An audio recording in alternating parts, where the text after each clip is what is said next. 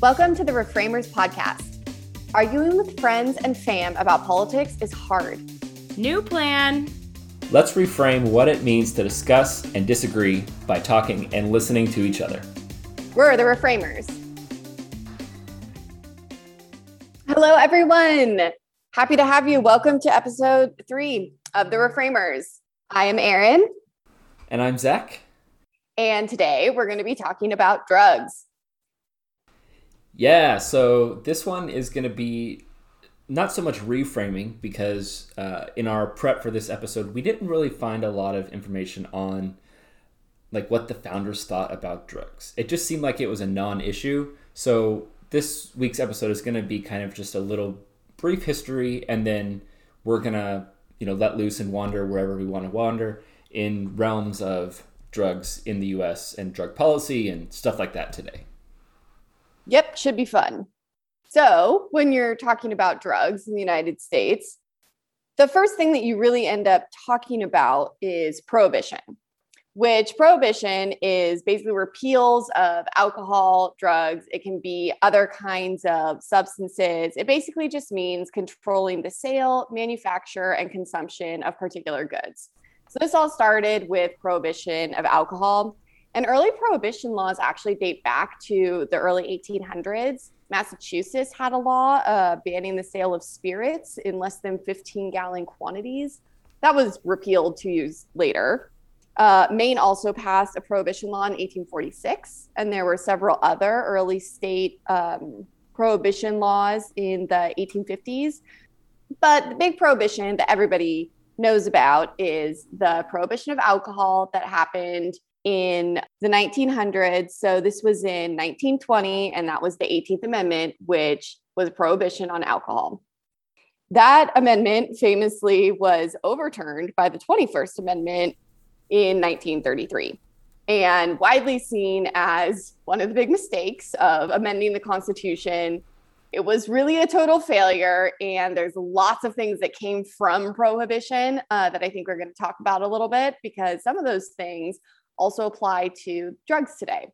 Zach, did you want to say anything else about prohibition? Yeah, just that in my prep for this episode, I saw mostly people and sources saying prohibition was pretty much an abysmal failure. Somebody tried to justify prohibition and say, well, it did reduce alcohol consumption at its best. Americans consumed 30% less alcohol than they did before prohibition was enacted, but considering the costs associated with prohibition, such as the decreased tax revenue that the federal government brought in from taxing alcohol, despite the loopholes that were created for people that basically they said, oh, we can't sell alcohol anymore, but if you're a pharmacist, you can sell whiskey as a medical, air quotes, medical solution. So there was all of those things. And then thousands of, I think it says on average, 1,000 Americans died every year during Prohibition because of side effects from drinking tainted liquor. If you wanted to try to claim we brought alcohol consumption down 30%, all the other side effects of that were largely outweighing that marginal benefit. So just to take it back a little bit, can I maybe get a definition of the Prohibition Amendment? Give me an idea of what was laid out, what was the intent, and what didn't work. So I can give you a little bit of background on where it came from. So the Women's Christian Temperance Movement was the big organization that had this push for the 18th Amendment, although it was widely supported. We've mentioned before, it takes 3/4 of the states and 3/4 of both houses of Congress to add an amendment to the Constitution. This amendment was passed in only 11 months, so it had really big, widespread support. Some of the reasons that the Women's Christian Temperance Movement gave for this amendment was to decrease just drunkenness in general, to address domestic abuse. There were factory owners who also supported it because they thought that it would help prevent more accidents and increase efficiency. This is during the time we had lots of factories and more industrial development. And so there was also this extension of working hours, that kind of things. They thought that having prohibition would also help workers be better workers. So there are lots of reasons that seem reasonable why people wanted this amendment. Unfortunately, it basically didn't stop people from drinking and just created a market for speakeasies, for bootleggers, for all of these people to just sell alcohol illegally, and also greatly increased crime in the country and led to some of the biggest gangs. So Al Capone, he's, someone who came out of this prohibition movement. And all of that rise in gangs and gang violence is one of the reasons why the federal government made a push to have the 21st Amendment repeal the 18th Amendment 13 years later. And one of the platforms that FDR ran on when he ran against Hoover was to get rid of prohibition. Yeah, there was a pretty much very correlational spike between when alcohol was outlawed, so the passage of the 18th Amendment, you started to see murders and crime go up. And then once the 21st Amendment was passed to repeal prohibition, you saw that rate decline. So there's a lot of negative side effects associated with it. So where does it stand today? What's obviously drugs are legal. We know that. There's a big difference, right? Because federally, drugs are illegal. However, there are several states that have different laws in place for marijuana. That seems like every year more and more states are passing, or at least decriminalizing marijuana. So what's the current state of drug law today in the United States? Well, to give a little bit of background on drug law as opposed to alcohol law, as we know now, alcohol is not prohibited. There's still alcohol laws. Like in some states, you can't sell alcohol on Sundays or can't buy alcohol after midnight. I know this is true in Virginia because I have tried to buy a beer at a bar after midnight and I wasn't able to do that because everything was closed, including grocery stores, which can sell alcohol after midnight. That's the only one I know. Is I know in other states, people have said they have to go to a liquor store to buy liquor and not to the Safeway down the street, which is wild as a Californian, but was normal for them. Right. And then there's some laws about how you can ship alcohol across state lines, that kind of thing. You have to have a liquor license to be able to sell alcohol. So there's still, restrictions on alcohol, but obviously not the same kind of prohibition. With drugs, it's a little bit different. It's much more highly regulated. There's a lot more drugs that are just fully illegal. So the first restrictions, surprisingly, weren't until the early 1900s. Before that, even really hardcore drugs that we think about, like cocaine and heroin, were legal under federal and almost all state laws. And in 1906, there was the first big legislation that addressed this. It was the Pure Food and Drug Act. It labeled some substances as addictive and dangerous, and it restricted the sale of them. And that included cannabis and morphine and cocaine and heroin. So that was the first really big legislation about drugs. In 1914, there was the Harrison Narcotics Act, and that regulated the market for opioids. But the really big recent ones are in the 1970s. This is started with Nixon. Nixon was the first president who declared a war on drugs. It sort of carried through to Reagan and Bush later on. But in 1970, Congress passed the Comprehensive Drug Abuse Prevention and Control Act. And this is the act that really set the stage for regulation and prohibition.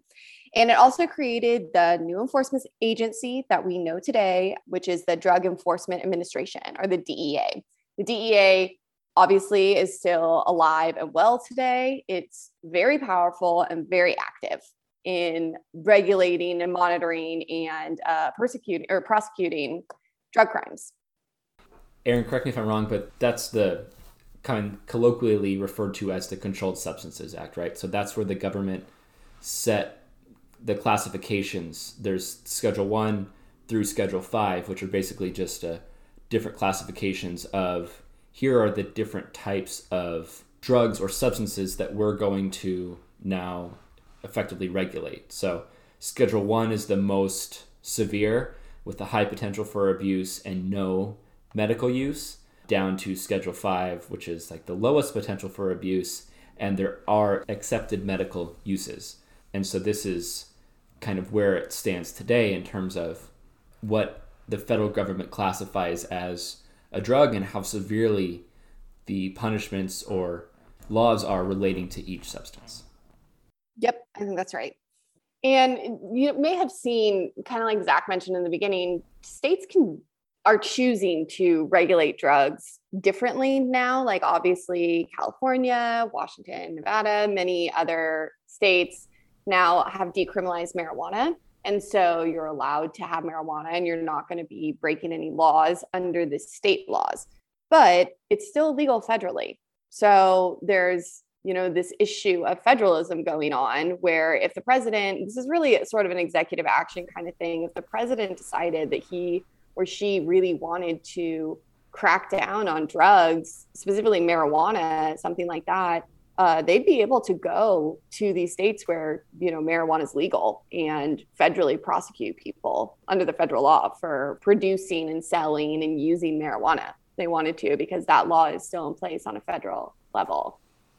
Aaron said a lot of the states are decriminalizing marijuana, which, just so people in the audience can have the context, decriminalization is when a drug and the possession of the drug are decriminalized, meaning the criminal charges are not going to be applied, versus legalization, which removes all the penalties for possession and use of the drug. So it's a little bit of a distinction there between the two, and most of the states, if I'm correct, are decriminalizing marijuana, which is under the federal classification still a Schedule 1 narcotic, which is the most severe, in the same as methamphetamine and other very, dangerous drugs. So that's kind of where it stands today in terms of the federal and the state relationship.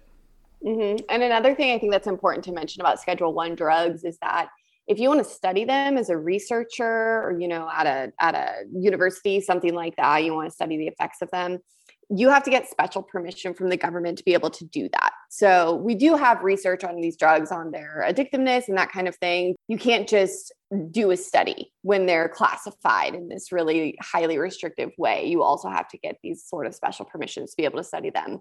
And this is one of the reasons why people really don't understand why marijuana is classified in the same category as like meth or heroin, because, we just know it doesn't have the same addictive effects or just health effects as those other drugs, but that's where it's been classified, going back in time, and there hasn't been enough appetite in Congress, at least on a federal level, to change that. Yeah, and if you want a deeper dive on marijuana history, I know there's plenty of other resources out there. We are not the experts in terms of marijuana legal history and all of that, but the fact that it says that it's a Schedule 1, the federal government says it's a Schedule 1, and that there are no accepted medical uses for marijuana is just bananas. That's totally bonkers, and it just seems so backwards in 2021. I just pulled up something, the 2018 National Drug Assessment from the DEA. Drug poisoning deaths are the leading cause of injury in the United States. They are currently at their highest level ever recorded, and every year since 2011 have outnumbered deaths by firearms, motor vehicles, crashes, suicide, and homicide. In 2016, approximately 174 people die every day from drug poisoning. The opioid threat, controlled prescription drugs, synthetic opioids, and heroin has reached epidemic levels and currently shows no sign of abating. Meanwhile, as the ongoing opioid crisis receives national attention, the methamphetamine threat remains prevalent. Cocaine threat has rebounded. New psychoactive substances are still challenging, and the domestic marijuana situation continues to evolve. So from that assessment, the United States is kind of effed in terms of its drug use and the prevalence of drugs in the country. Definitely. I think that for me, looking into this, something that was really interesting was that the number of ODs and negative impacts from drugs just on people personally have increased since we had stronger drug laws since the 1970s. You've just had increases in OD-related deaths and also increases in drug-related diseases like hepatitis C. So, this sort of follows the alcohol prohibition trend where there's all these really negative effects from outlawing drugs. And, I think this is where we can talk about, right? Like, well, do we still need to outlaw drugs even though there's these negative effects? And like, what sort of outlaws make sense? What don't today? I think, you mentioned marijuana. we live, like we say all the time, we live in California. And so marijuana is like literally everywhere. I live in San Francisco. So there's like 4 dispensaries, like 2 blocks away from me. They're everywhere. So it seems really crazy to me that marijuana is still not legal federally, especially when there are so many states that have decriminalized it and that it is used for medicinal purposes. Lots of people use it for medicinal purposes. More people think that alcohol is more dangerous than marijuana is. And I think you can make a pretty good argument for alcohol being more dangerous than marijuana. And yet, alcohol is just widespread. And it's, we have no issue with alcohol being legal. And yet there's still these issues with marijuana being legal. And I think we're in probably a little bit of a bubble where we think that this is just totally widespread and everyone thinks this way. I do think marijuana is like moving in the direction where fewer people think it is a big deal. But there's still people who think of it very much as this like gateway drug into hardcore drugs, and that it really does need to be illegal still. I think that line of thinking is probably getting less prevalent, but I don't want to discount it entirely just because we live in a place where, that's really not in the social conversation at all. Yeah, I totally agree with all that you just said. So what is your stance on drugs? Like, is the war on drugs a good thing, Erin? I think it's hard a little bit because I don't like the idea of something that's like really hardcore, like meth or heroin being legal. But at the same time, I mean, you just look at the effects of what the war on drugs has done. And I think it becomes harder to just make a really strong argument for big prosecution of drug crimes. I think specifically for me, something that I really, really, really don't like about this is just the effects that it's had on minority populations. So Black and Hispanic people are more likely to be arrested for drug crimes and raided by police than white people, even though the groups use and sell drugs at similar rates. So that's from The New Jim Crow, really popular book by Michelle Alexander about drug policies basically being used as oppression for these minority groups. You can see that also in incarceration rates and arrest rates. It's just way, way higher for these minority populations. And there isn't, they've done studies of saying that it's not like these populations are using drugs to this degree that's way higher than white people, but they do get prosecuted way more. And I think for me, when we're talking about the war on drugs, that's the biggest issue. It has real world consequences, even in things like voting, because if you're incarcerated in many states, you're not allowed to vote. Some states don't even let convicted felons vote. And when the population is so much higher of African Americans, then you're disenfranchising a huge minority population, even for something like voting. And so, for me, that has been like a huge negative effect. And then also the rise in crime. Or in the late 1800s to the 1930s, there was Chinese gangs selling opium. And then in Prohibition, there were the, gangs selling alcohol with Capone.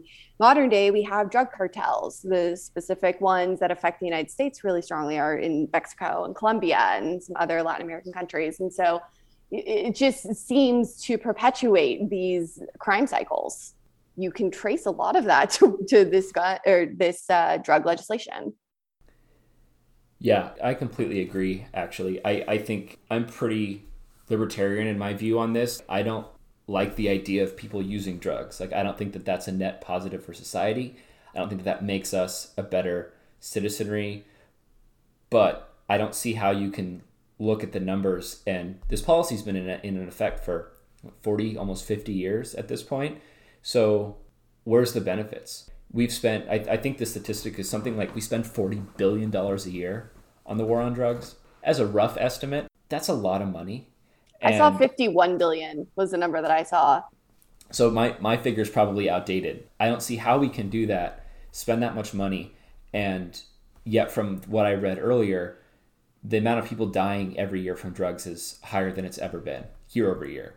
And to your point about the minorities and the people that are in prison for this, I found a great article that had a lot of great graphics. I'm finding out as I do this podcast, I'm a visual learner. Graphs and charts are like super great for me. So there's a piece at the prisonpolicy.org that went through and broke down how many people in 2020 are incarcerated in like local jail, state prison, and federal prisons. And it just incredible. The drug offenses in all three prison systems account for almost 500,000 people.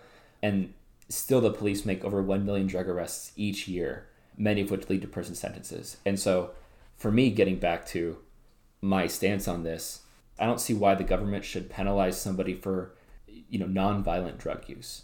It just, to me, doesn't make sense. Now, that's not to say all drugs should just be okay. If you kill somebody or you get behind the wheel while you're intoxicated, like that still should be criminal. But if you're in your house and you're, smoking marijuana or something else, how is that different than getting drunk in your house by yourself? The logic is inconsistent to me, and the policy ramifications are so detrimental without me seeing any benefit that it's like, I don't see how we can continue to justify this current policy. Yeah, I agree. Another thing that I saw that I hadn't thought of before is that prosecuting drug crime and investigating drug crime has also led to more militarization of police, because their, local and state police departments are enforcing these federal drug laws, which is sort of an interesting like blending of federalism here, because normally they'd be just enforcing state laws.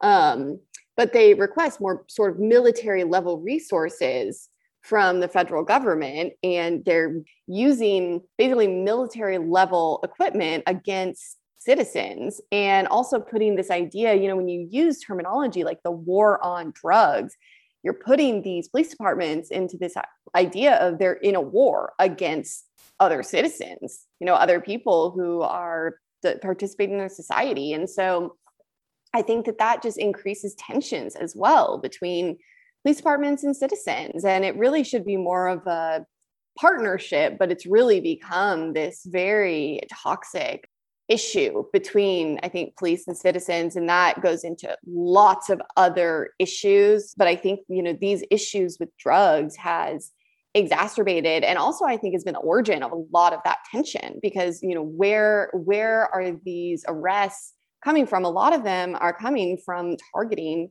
for drug crimes, targeting certain neighborhoods. And like stop and frisk in New York, we know that the police targeted minority populations more than white people. And it's just thing after thing after thing when we're talking about drugs. And I agree with you, Zach. I think that it's just really hard to find any net positive from these laws. And so even though, like, I don't know, kind of like I said, I don't love the idea of just being like, yes, all of these like really intense drugs can be legal. And I think that, yeah, maybe that would encourage some more people to try like hardcore drugs if they're buying it from a store and not from some back alley seller. Even if that is the case, then at least you don't get these like tainted drugs or really, really strong percentages of the like hallucinogens or other things like that. Like drugs actually tend to be a lot stronger and more potent, because when they're legal or illegal, you have to justify like buying them more. They become more expensive. I mean, there's just like effect after effect after effect. So I don't love the idea of there just being all these legal drugs, but it's just the alternative is not working, and it hasn't worked. And we like know for a fact it hasn't worked. Yeah. How much more data do you need? Like, is 50 years not enough? Like that's what more proof do you need? And I had on my notes list too for this discussion was the abuse of police power. Not even the potential for abuse. Like, you don't even have to make the argument that, it could lead to abuses. It already has. I have a book that I listen, it's an Audible book, but it's from Judge Andrew Napolitano. And I've only listened to this chapter, but it was his, chapter on the war on drugs. And he quotes a Yale law professor, Stephen Duke, who says, a search based on an invalid warrant does not require any remedy so long as the police acted in good faith. As long as the police say they have a pretense to say, I think he had drugs. You don't have to use your imagination very much to see how that's a pretty bad way to hold the police and our judicial system accountable. It's like, as long as they thought they were doing the right thing, then it's okay. Like, that's not a very strong argument to me that this is an effective policy. And he also talks about the no-knock raids, right? Where people come in, they say, oh, this person has drugs or selling drugs or possession or whatever. And you don't have to look very hard to see times where they hit the wrong house, and they detain people that have no drugs or never used drugs or anything like that. So I'm a supporter of the police in general, but I think that there's just, with all the mistakes that have been made, with the misdirection of funds, with the misdirection of force, when it's costing you to not do something. I can't help you. I'm sorry. I don't know. The opportunity cost. The opportunity cost. Okay, right? Yes, you found it. Good job. Thank you. The opportunity cost of arresting and detaining a huge portion of our population every year, that puts them in this cycle of, well, now they have a criminal record for nonviolent drug use. So now if they seek employment after they get out, employers are less likely to hire them, which means that they're less likely to be able to provide for their families, which means that they're more likely to stay in poverty or below the poverty line, which means that they're more likely to probably turn to drugs or selling drugs as an alternative form of making money. Like, the cycle isn't very hard to predict what the next stages are. And to your point, just like in prohibition, it creates a black market. And so that leads to gangs. It leads to control of the market through these gangs in Mexico and other places. And it's like, what if we try a different approach? Mm-hmm. Yeah, I agree. I think that one of the harder questions when you're talking about drugs, and I actually just need to look into this a little bit further, is abuse of opioids, legal opioids that you get prescribed. This is a really big deal. And as like an anecdotal example, I got my wisdom teeth out a couple months ago, which I'm like almost 30. You should definitely get your wisdom teeth out before this to plug this. If you're 18 and wondering about it, just do it and grit your teeth. It was terrible. What they gave me when I went home was 2 different pill bottles. One of them was this like super potent ibuprofen. It was like 600 milligrams per pill or something. That stuff was great. I used a lot of that, and that's good too because it's anti-inflammatory. But then they also gave me a full bottle of oxycodone, and I think they gave me like 25 pills of it or something. And I took 2 of them over the recovery course just on the 2 nights where I was in a lot of pain. And it was, one on one night, one on the other night. But they had told me, when I came in, if you want to take like one of these every 4 hours, like that's okay. That's the amount that you could. But now I just have this pretty much full bottle of oxycodone just sitting in my cabinet. And, I'm lucky that it's just wisdom teeth and I didn't really need to take it. But like, this is how people become addicted to these drugs. And then when you run out of the prescriptions, that's when people turn to the harder core stuff like heroin or something like that. So, Erin, lucky for you, I can give you a little bit of backstory on this. Great. And maybe save you a night of research. So I'm surprised it took 30 minutes into the pod for me to bring this book up, but it's one of my probably most useful books that I've ever had the pleasure to read. It's called Dreamland by Sam Quinones. And basically the book talks about exactly what you were bringing up, that it details the rise both of legal prescription opioids and also, heroin, black tar heroin specifically. And it creates this parallel narrative in the book. The book basically details how you have these 2 movements that happen in the United States through big pharma and also through Mexican drug cartels, where you have this movement in the medical industry where you started to have this one study that said opioids can be an effective and non-addictive painkiller when used under the care of a trained physician, something like that. And the study was like 14 people for 2 or 3 weeks. Like, it was a very small sample size and a very short duration. And they found, great, these things are non-addictive and are super effective in pain management. So they're great for after surgeries. And that study got cited and recited and recited, where it became, myth. It became this like holy grail of medical studies and became widely accepted. So then you start to have hospitals asking their patients, on a scale of 1 to 10, how much pain are you in? pain is obviously very subjective, right? If you get a boo-boo on your finger and you're like, man, that hurt in the moment that you got the boo-boo, maybe it's a 7 because nothing else on your body hurts. But, somebody can get shot in war and they're fine. So they started asking people, how much pain are you in? And at the same time, you have this pillar of medicine as pain that's very subjective. You also have the franchisement of drugs being imported into the country, where you would have these cartels and these gangs in Mexico, where the story does a good job of making it so these people are trying to earn a living in their town. They don't have money.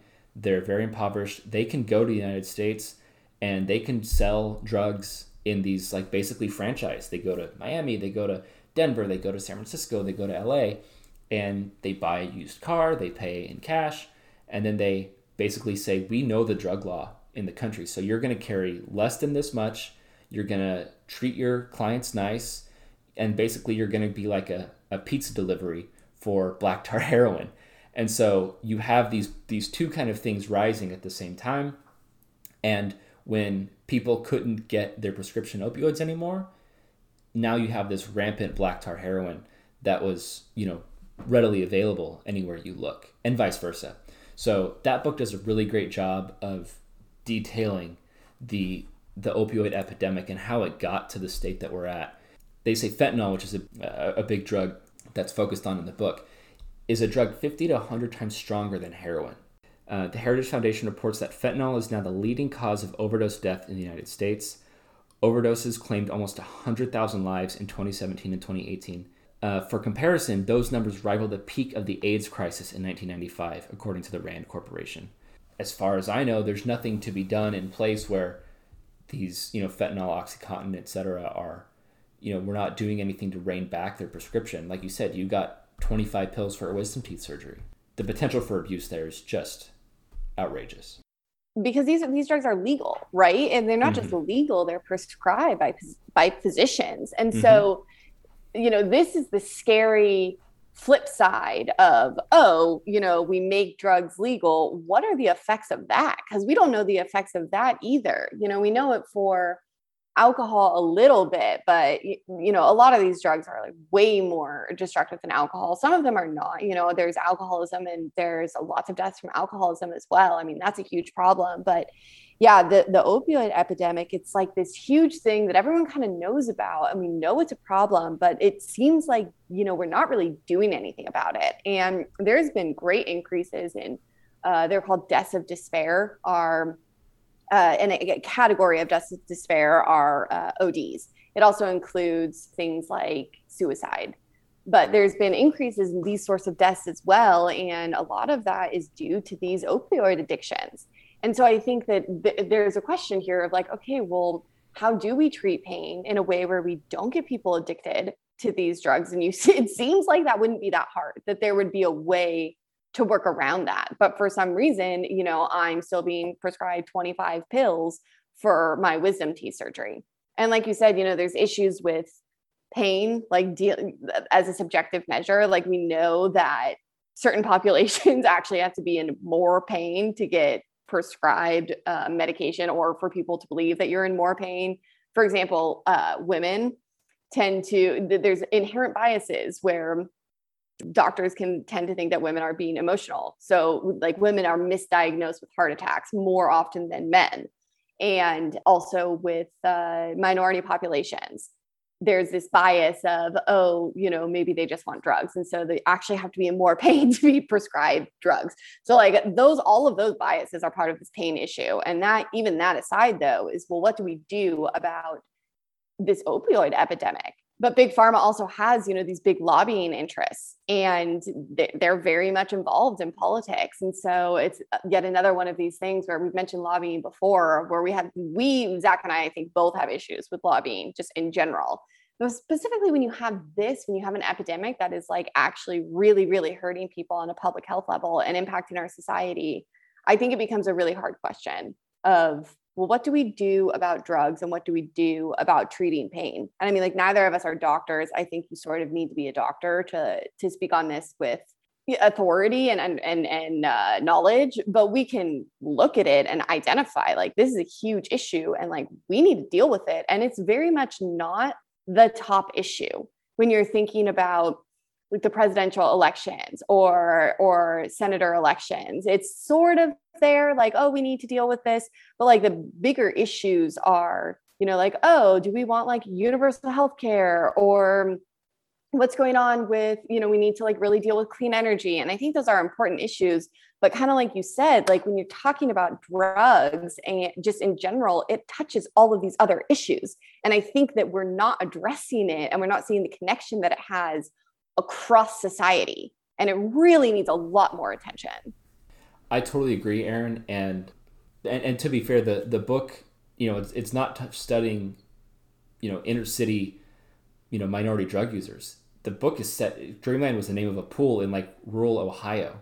It's like a very like white suburban population where minorities were segregated and kept out of the pool for some time until like a young black boy drowns in the river. And they're like, oh shoot, maybe we should like not keep the pool whites only. And to your point where you have, all these things that are very loud topics in the national conversation that, yeah, they're interesting to talk about. And I think we could, have a good discussion on, climate policy and is the Green New Deal actually a good thing for the United States or is it a bad thing? Like we can go into that. I'm happy to do that. But when you have 100,000 Americans dying every year, suddenly I don't care about the Green New Deal as much as I do about that's 100,000 people that are leaving families behind. Like you said, we're not doctors. I know that these drugs can be effective in treating people's pain and their recovery. So I'm not saying that the drug should be illegal, but maybe we want to take a step back and revisit, are we using them in an effective way? Maybe there can be research done to detect pain in the body, right? Maybe you come in and you do a brain scan rather than being a subjective measure of, oh, hey, how's your back doing today? Oh, it still hurts, doc. Wink, wink, I just want some more drugs, versus like looking at a brain scan to see what pain triggers are being fired in my brain. We can develop and innovate to be more effective, and we're just not doing it. Yeah, I totally agree. And I mean, even on like, I went back to it just because it's my example, but with the wisdom teeth, I had this like extra strength ibuprofen. It's not addictive in the same way oxycodone is, and it totally works. So it's like, well, why are there other alternatives that we're not looking at? And, this is a good example of medical marijuana too. We know that marijuana is not as addictive as some of these opioids and that it can actually be an effective painkiller for certain things. It's also not as strong. So you might have to adjust it a little bit or look into the formulas, but it's like, it feels arbitrary the way that we've decided which drugs are okay and which ones to use medicinally and which ones aren't. And it just goes back to this old legislation. And, it seems like we should just be doing more research on this and thinking more carefully about what makes sense. But I think at this point, it's so ingrained. There's so much money involved. And now there's potentially interest to actually keep drugs illegal because of all of these cartels. I think I hope that's less true in the United States. But in some countries, the bribery is out of control in terms of the cartels bribing elected officials to basically keep the system going. Because if it's illegal, you don't have the same incentive. There's always going to be some illegal sale somewhere probably, right? Like that's just, it's going to happen. But, you could control for a lot of this. This is really different, but I just think there's so many different conversations that you can have about drugs. And something that I talked about recently with one of my friends was just the idea of microdosing, which kind of goes into this like recreational use of drugs. And I feel like it kind of connects this just because it makes me think of people who are really more well off and have just a better, I don't know, they just have better resources, better access to things. They can microdose with drugs that are still illegal, like LSD or other hallucinogens, and talk about it on podcasts. Like this is a Seth Rogen or Joe Rogan thing. Joe Rogan is like obsessed with microdosing. So you get like these sort of people who go off and do that. And now there's like this huge culture of let's microdose LSD and like open our minds. And it's also being used in psychology, which, you know, maybe that's great. Like, I don't know, because I'm not a psychologist and I'm not a doctor, but there's other uses for drugs too that I think could be interesting. One of the things that Judge Napolitano's book says is that basically, like, our war on drugs is something along the lines of a misguided Victorian view on morality, where the government is basically saying, here's what we think should be and should not be because of somebody's moral standard. And after all the discussion that we've had here, I don't see how to disagree with that. If you eliminate alcohol, just fictitiously, if it disappeared, you would eliminate half the murders and assaults in the world, because half the people that commit murder are drunk when they do it, and half the victims of murders are drunk when they're killed. I don't know that, you know, marijuana does the same thing, right? How is marijuana still illegal when it probably has happened, but you don't have people getting high and going and, you know, beating or killing their partner? So yeah, usually that's not the case. When people get like really high, it's like they want to hang out and watch movies and like philosophize about life.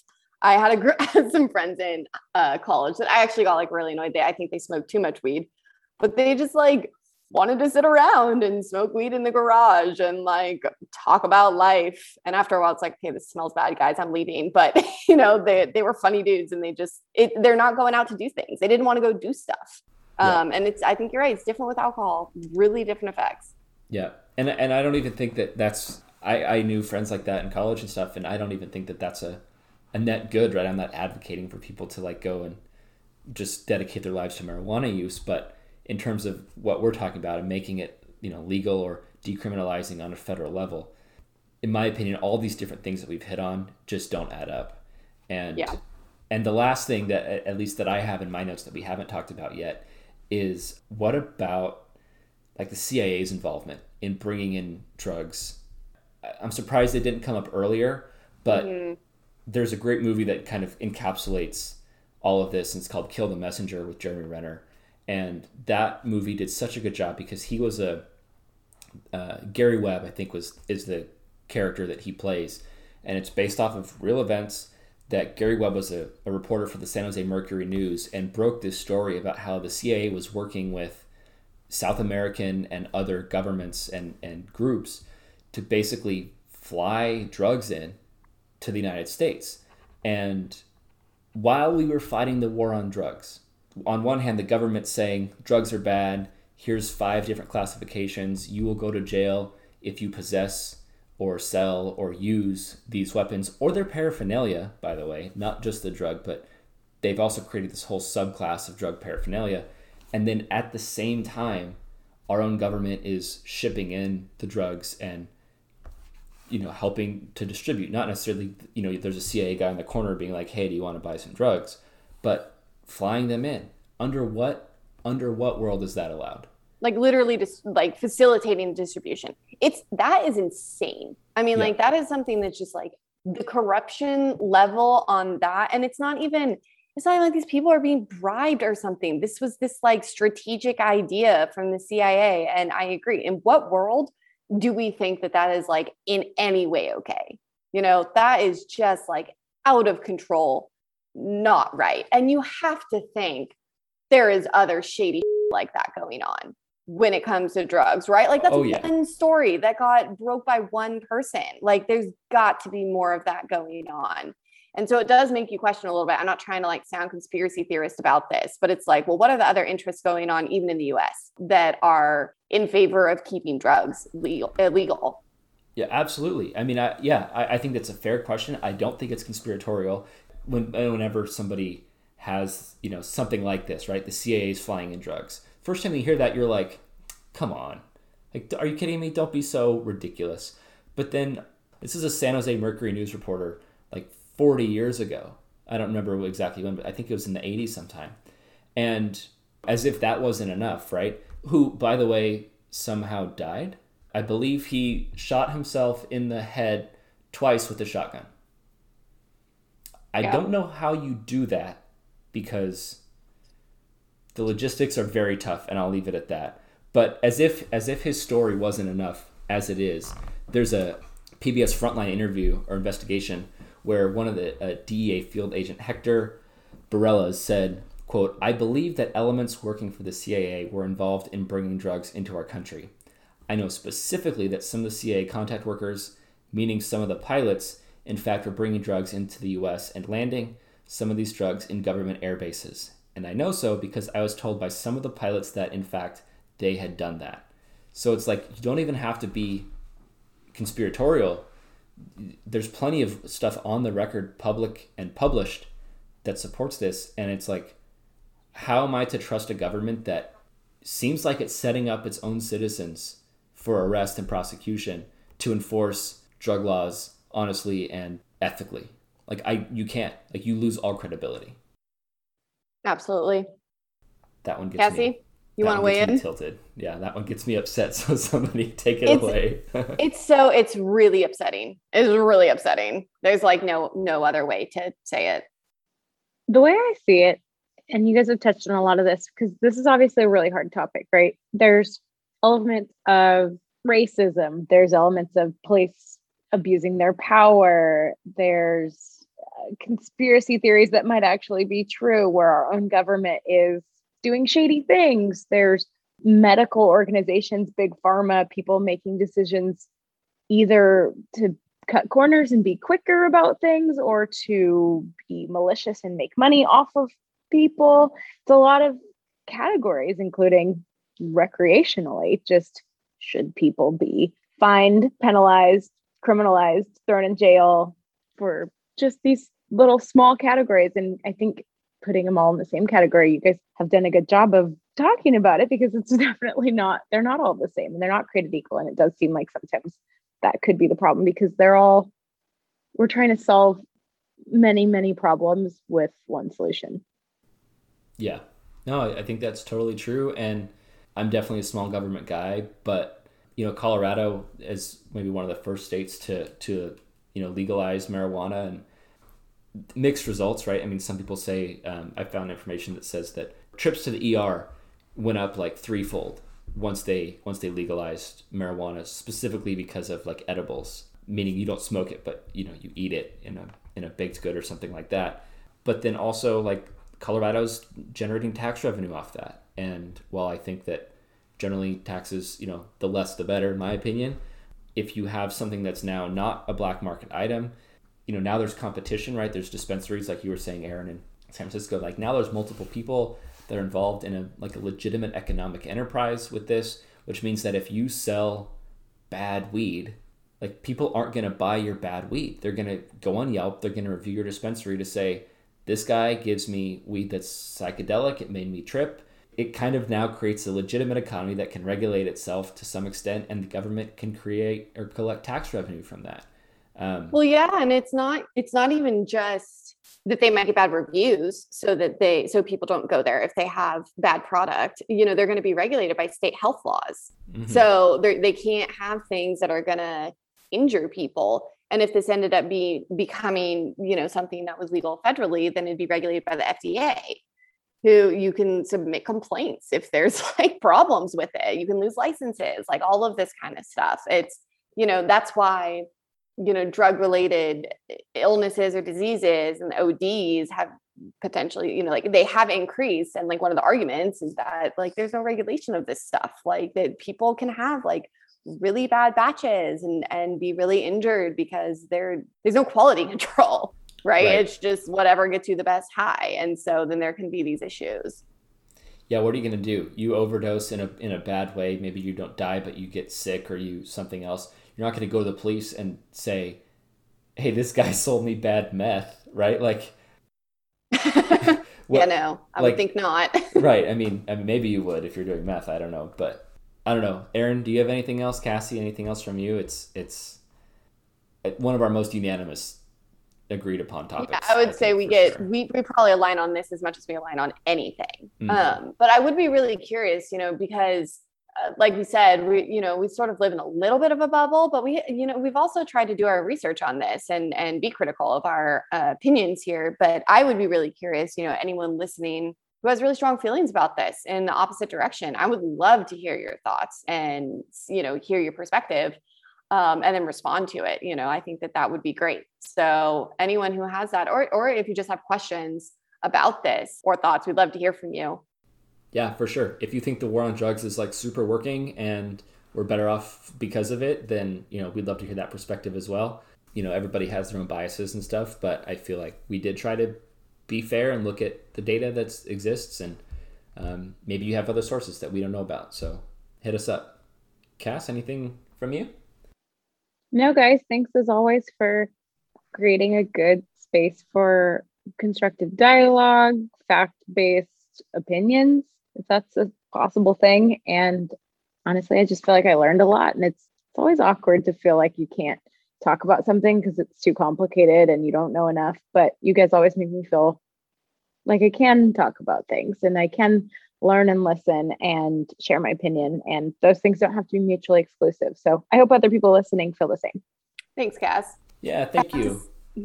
I have to say, when Zach mentioned Dreamland, the book, the biggest smile came on Cassie's face with a little bit of a giggle. And I just have to imagine that this is a book that has been talked about over and over again in the household over there.